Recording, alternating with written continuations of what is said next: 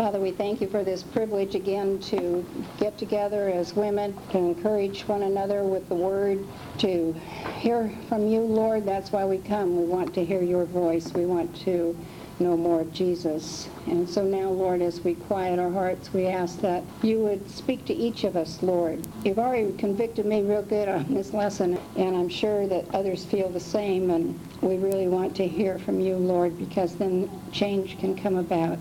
As we sang this morning, change my heart, O Lord, and how I ask for that for myself and for anyone else that wants to have a changed life, more godly, more Christ-like.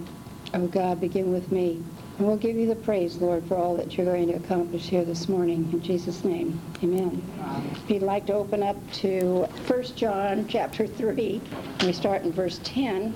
According to tradition, John, when he was very old, had to be carried to the meeting where the Christians met, and then every time he came, he continued to remind them of God's commands. And you can almost picture him in your mind. Here he is in his 90s, and you can just almost see him putting out his finger. The folks that had banded around, he said, "My little children, love one another." Could he make it any clearer? I don't know. And they might have even gotten tired of hearing the same instruction each week. But this is the one command of the Lord. If believers could just attain just this, that one thing would be enough. Can you imagine that? If you were to sum it all up, how well do we love?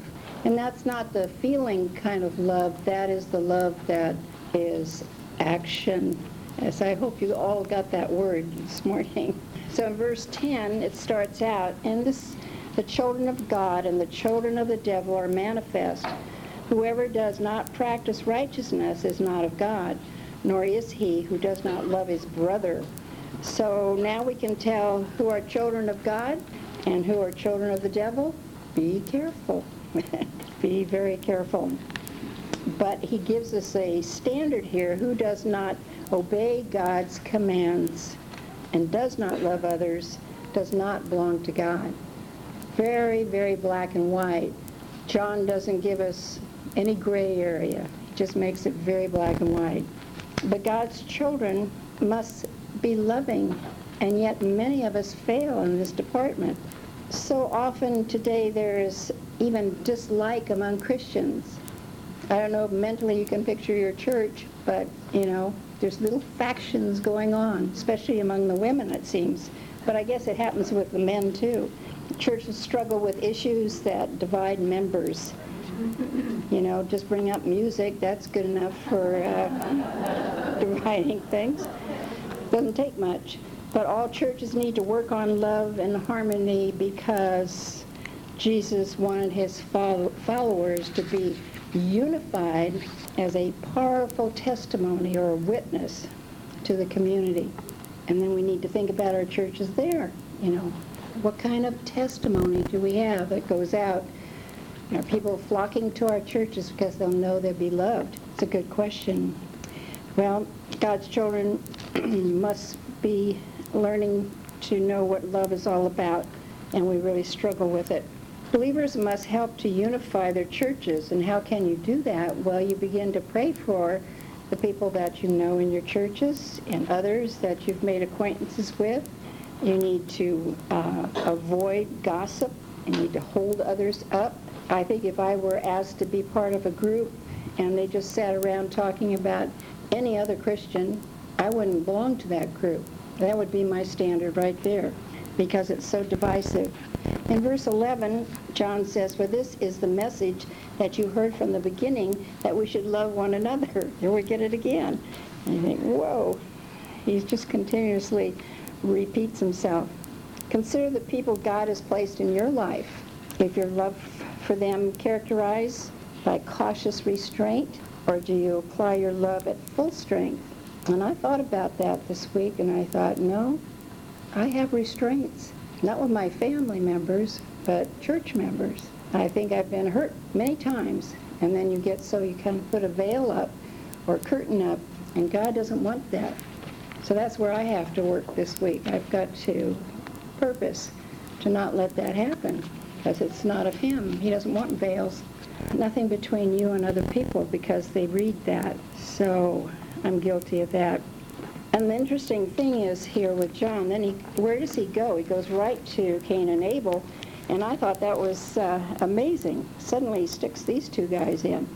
He says, for this is the message that you heard from the beginning, that we should love one another, not as Cain, who was of the wicked one and murdered his brother. And why did he murder him?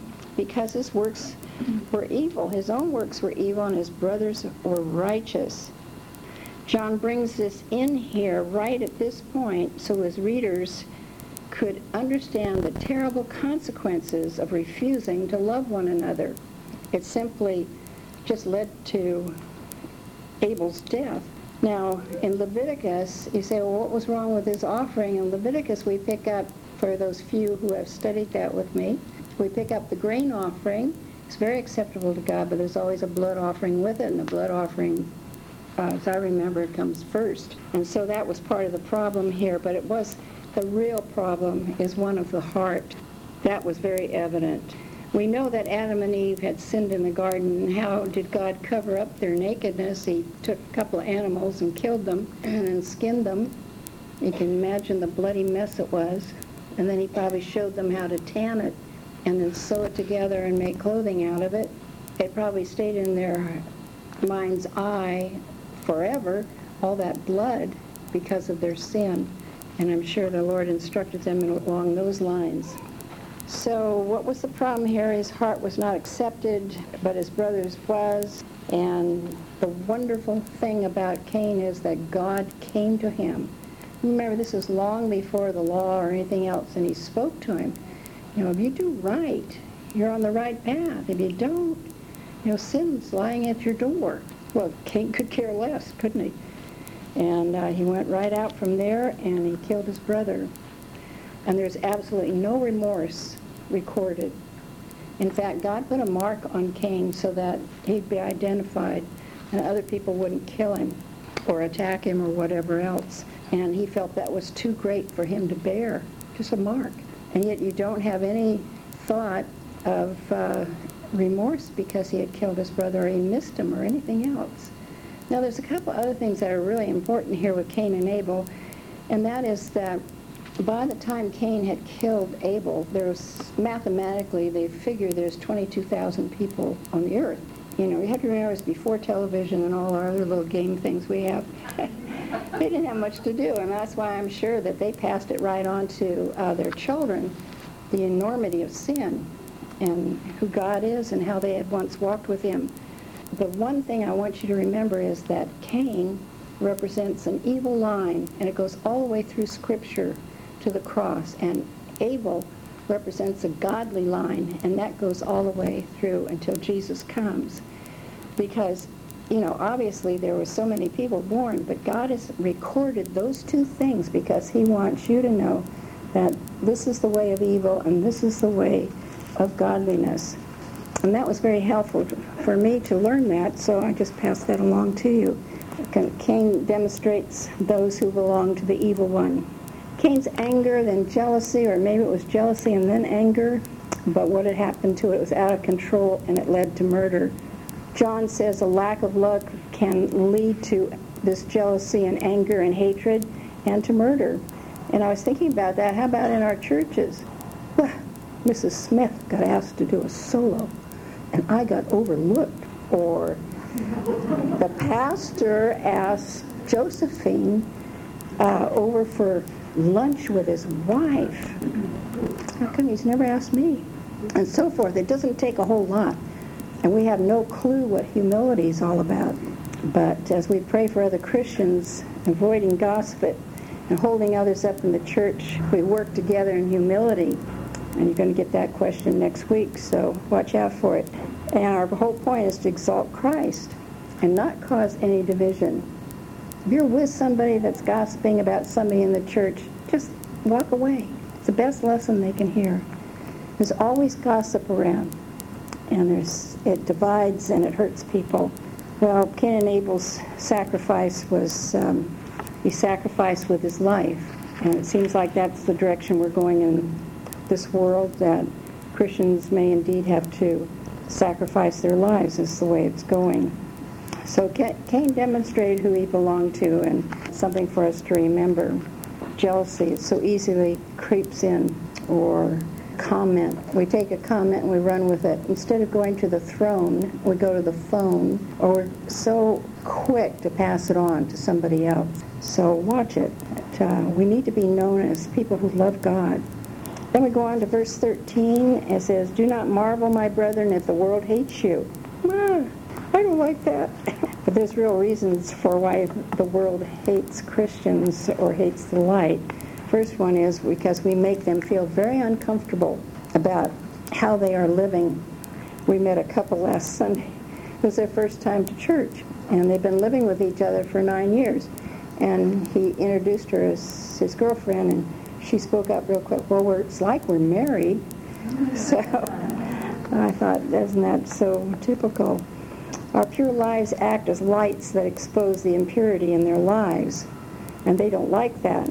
And guilt, or maybe shame, they lash out at us. We make them feel uncomfortable about what will happen in the future.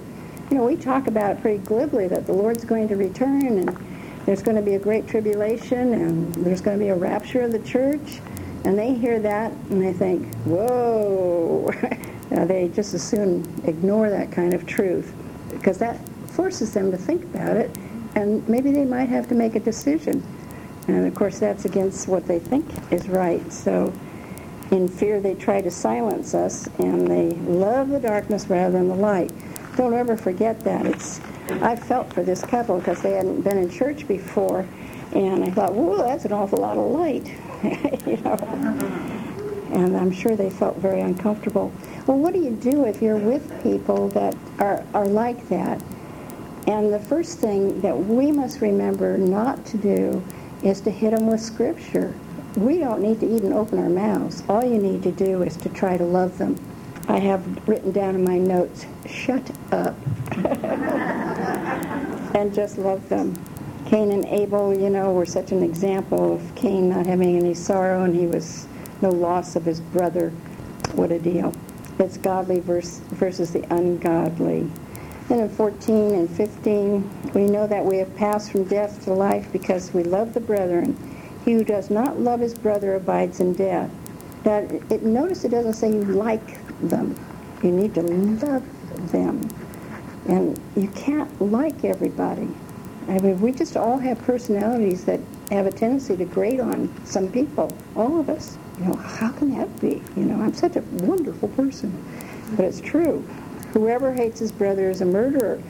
The Lord says in the Gospels, if you even harbor it in your heart, you know, say, but God, you don't know how I feel right now, you know. And he says, get rid of it. So I had to throw that question in about David and Moses. God doesn't allow these men to. Whereas verse 15 says, whoever hates his brother is a murderer, and you know that no murderer has eternal life abiding in him. So what about Moses and David? And you could toss Paul in there too. Paul had murder in his heart when he went after the new Christians. Moses was trying to deliver the people out of Egypt one person at a time. I'll just kill them all. However, God had a better plan. So God put him out in the back for 40 years. And I'm sure he just really struggled in his heart for what he had done. And by the time God gets a hold of him when he's 80, he just feels he's just totally incompetent. But he isn't, and you and I know it because we see the whole picture. He had been brought up in the palace. He knew Egypt better than anybody else. It's just amazing. After all, he was an adopted son of the Pharaoh. But here we have then David. Well, poor David. Every time I teach the life of David, I always wish I could stop before chapter 11 in 1 Samuel, because that's when David stayed home from the war and he went out looking, and he commits adultery, and then he commits murder, and he lies about it, he covers it up, shoves it all under the carpet, but God saw it, God knew, and David thought he had gotten away with it, but God raised up Nathan the prophet, and Nathan went and gave him a little parable, and he knew immediately it was him. And the glory of David is the fact that when he was confronted, he knew how he had sinned against God, And oftentimes you and I will sin and we just kind of, well, I was sinning against my husband, or I was sinning against my neighbor. But you see, it's all this way. Sin is vertical. It goes to God. And he knows and he sees. In some way we think that we get away with it. As David, we wouldn't have Psalm 35 and Psalm 51 and some of those other marvelous psalms that David wrote after he had done this horrible thing. And he knew how terrible his sin was against God. Against you and only you have I sinned. That's always troubled me. Because I thought, wait a minute, you killed Uriah and you committed adultery and the child died. How about that? Isn't that against people? No, because, you see, the sin was against God. Because God had set up the rules. And that's why David expressed that. Against you and only you have I sinned. And I think that's where you and I need to come to real grips with sin. It's not this way, it's this way. And it's very serious, obviously. Well, we'll go on here with, by this we know love in verse 16, because he laid down his life for us, and we also lay down our lives for the brethren. Well, what does that mean? I go out and die? No, it's laying down your will. We had an example of that this week with a leader. She had her plans all set for the particular day. She had taken her friend to the airport, and then she had this big car. She had to drive back to her house because her friend did not want it left at the airport. And so it's out there, it's sitting, and then she thinks, boy, I have tomorrow morning, I'm all free. I can call my ladies and da-da-da. And sure enough, somebody from the church calls and needs a ride to the doctor's appointment. And she's very crippled up. And there's no way she could have gotten into her little car. But she had this great big car in front of her house. So, isn't it interesting how God set it all up, and all she had to do is get with the program, and that is to put down her will in the direction she was going for the day. So that's what it means. It's to be very sensitive to putting down your will for others. Sometimes we really try to not do that. And it's loss, Don't beat yourself up. We all have missed the boat. All of us had opportunities where God could bless us, and we've missed it because we weren't tuned in. We had major problems on our hearts or in our lives, and we just couldn't hear the person when they were calling how much they needed help. But I just say, don't beat yourself up. It's really the idea of laying down your life with no thought of return. Love is an action word here, where God so loved the world that he gave his only begotten Son. It doesn't say that he felt like it. And you, and especially women, so get this all hung up with feelings. Well, I have to feel something. No. This agape love, or God's love, is strictly an act. It's fun, though, to see how God will give you the love, and he'll give you the energy and a few other things that you didn't think you had if you do it his way. So then I asked that terrible question, in what specific way could you lay down your life for a family member or a friend today? That's really an important thing to think about, because there's some husbands that really get left out. It's easy to run off and have coffee with a friend, but it might be another thing to pour a cup of coffee for your husband. Well, he's got 2 legs. He can get up and get it. Yeah. But it's those little things. I was just thinking about my daughter.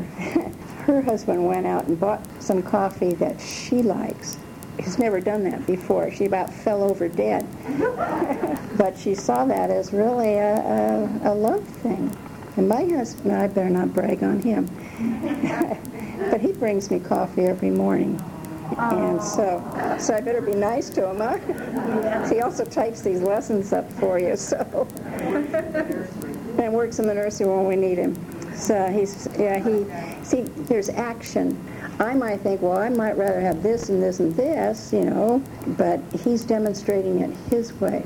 And sometimes we just turn off our husbands because we wanted him to demonstrate it our way. And that hurts, man. Anyway.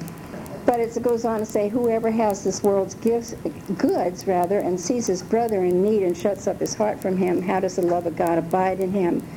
Now, that doesn't mean you go out and find every homeless person or every hard case. It'll be just the person God puts right in front of you like the story I read this morning in the opening of where this woman was standing next to this child who had no shoes on in very cold weather, and she had the money to be able to take him in the store and buy him socks and shoes. It's that type of thing. Of course, then he thought maybe she was Mrs. God, which I thought was really cute, because he had been praying for a pair of shoes. You know, it might even hurt or cost you to do some of these little love things. You know, my time, my effort, but just take a good hard look at the cross and remember what God wants from us, putting others ahead of ourselves. Well, real love, like faith, is an action word. And just remember John 3:16, for God so loved the world that he gave. And that's the thing to remember. 19 and 20. My little children, let us not love in word or tongue, but in deed and in truth. Just underline that deed. And by this we know that we are of the truth and shall assure our hearts before him. For if our heart condemns us, God is greater than our heart and knows all things. I remember when I was a brand new believer and the light of God's word came into my life, it was terrible. There wasn't anything right in my life. I just felt so condemned. I felt like I had a neon sign on my forehead that said, sinner, sinner, sinner. Of course, it was all true. I think I could be so far removed from the Lord, and then when he comes into your life, it was like, oh boy, where do we start? And that's when at that time I told him, we'll find somebody else to make holy, because I'm just not going to be, not going to be any good at this. Well, this little blurb I picked up in the Living Bible application commentary. Greater than our hearts. John understood that it is common for some believers to have an overactive conscience. Yep, that was true of myself. In light of God's high and holy command to love others as Christ has loved us, believers may feel like terrible failures or even hypocrites. This kind of self-condemnation, John wrote, should be met by the truth that God is greater than our hearts. In other words, the all-wise Lord above is aware that true believers, even though plagued by inconsistency, how true that is, still have an underlying desire to obey him in the challenge to love others. The point of this passage: don't be overly hard on yourself, and don't let guilt overwhelm you. Instead of focusing on your failures, focus on the Father, who knows your deep desire to do what is right. Isn't that true? A little side issue here. It says, our confidence in Christ does not make us lazy, negligent, or careless, but on the contrary, it awakens us, urges us on, and makes us active in living righteous lives and doing good. There's no self-confidence to compare with this. In other words, it's much greater than our conscience. Our conscience can get us into trouble. I think the thing is that how do you know? In fact, I wrote that in. This was a good question I didn't ask. I think Charlotte Hunt came up with it. How do you know where this condemning is coming from? You know, Satan condemns. God instructs. There's a big difference. He does it very gently. And he usually does it when he's thinking about it even. He'll just put his little finger on my sin, and I think, oh, terrible. And he gives me that understanding. I'm then looking at it from his perspective and how displeasing it is to him. He doesn't condemn.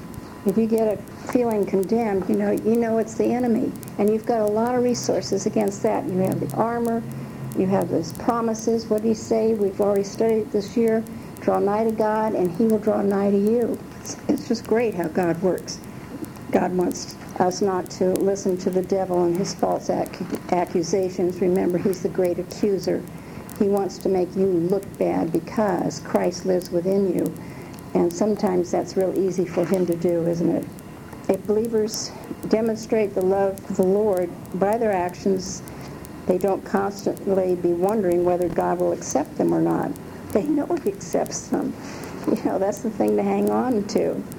You can rest in that fact, claiming God's forgiveness, and then Christ demonstrates to believers they can overcome confidently. But then we have these what-ifs in our life. What if I've had an affair? What if I've had an abortion? What if I've had something else major, like the pastor who got drunk coming up from Willow Park, and he lost control of his car and killed 2 little girls in their front yard up here at Proctor and Redwood. What if? And I'll tell you something, God is much bigger than all of that. Tragic things happen, and you can't keep beating yourself up. What does Jesus invite us to do in Matthew 11? Come, all you who are heavy laden, and I will give you rest. You live with the consequences, just like David lived with the consequences of his sin. And it was really downhill for him. But you're cleansed. If you seek God's forgiveness, you are cleansed, and stay there. Think on that. It's a lot to live with, though, isn't it? And that even that, God can give you the comfort that you need and to be able to go on and to live for him. We all make stupid, tragic mistakes from time to time. And I praise God that he's always there. Sometimes our past plagues us, but you have to remember that Jesus is the great I am. I am that I am. Where is he? He's right now. He's in the present. So if you go back and live in your past, he's not there. And boy, will that condemn you. And you'll think, boy, I wish I'd done this, or if I had only done that. But who's plaguing you? The Lord's not in the past. He's ever in the present. Or if you borrowed trouble from the future, well, what if? What if I did this? Or what if there's a big earthquake? Or what if, we can just go crazy. Always remember, he's right here in the present. And live in the present. If you would live just today before him, and then tomorrow you live your day before him, pretty soon all of your days add up to a life well spent. Besides, our God is the God of the if-onlys, or what-ifs, that want us to borrow trouble. In the very last verse, now he who keeps his commandments abides in him, and he in him. And by this we know that he abides in us by the Spirit, whom he has given us. So he's right back to abiding, isn't he? And that's keeping those short accounts. I keep reminding myself, I'm just a branch. But the beauty of being a branch is that the Lord, being the vine, puts his power through you by the power of the Holy Spirit. And if you're available to him, then he's able to reach the unlovely or the unsaved or whatever. If you'll just be open to him and allow his energy and his heart to work through you. Otherwise, pruning may happen. Pruning's always painful. It always seems like he uses other Christians to prune us. But guess what? More fruit comes from it, and that's what we want, isn't it? Father God, we thank you for this lesson. We thank you, Lord, that you're such a great God. You know all of us, Lord, inside and out. You even knew us in our mother's womb. You even knew us before time began. That's just so beyond us. Lord, you know what our thoughts are now, and we want to learn to be women of the Word. We want to be women of God. We want to make a difference. And Lord, help us not, like myself, to put a veil over my face when it comes to loving others, but to really and truly take that down and love without reservation. And Lord, I know that there might be someone here today that hasn't entered into that faith, hasn't entered into following you or knowing you. And I pray, Lord, that they might reach out today and say, Lord Jesus, I need you as my Savior. Come into my life. I need you to cleanse me, to make me your child. I want to abide in you. I want to be your child, as John talks about. And for others, Lord, of us that have hardened up our hearts towards maybe some that really, truly need that touch, Lord God, forgive us and help us not to harden our hearts, but to be available to your Spirit to love others. And, oh God, we'll give you all the praise. In Jesus' name, amen.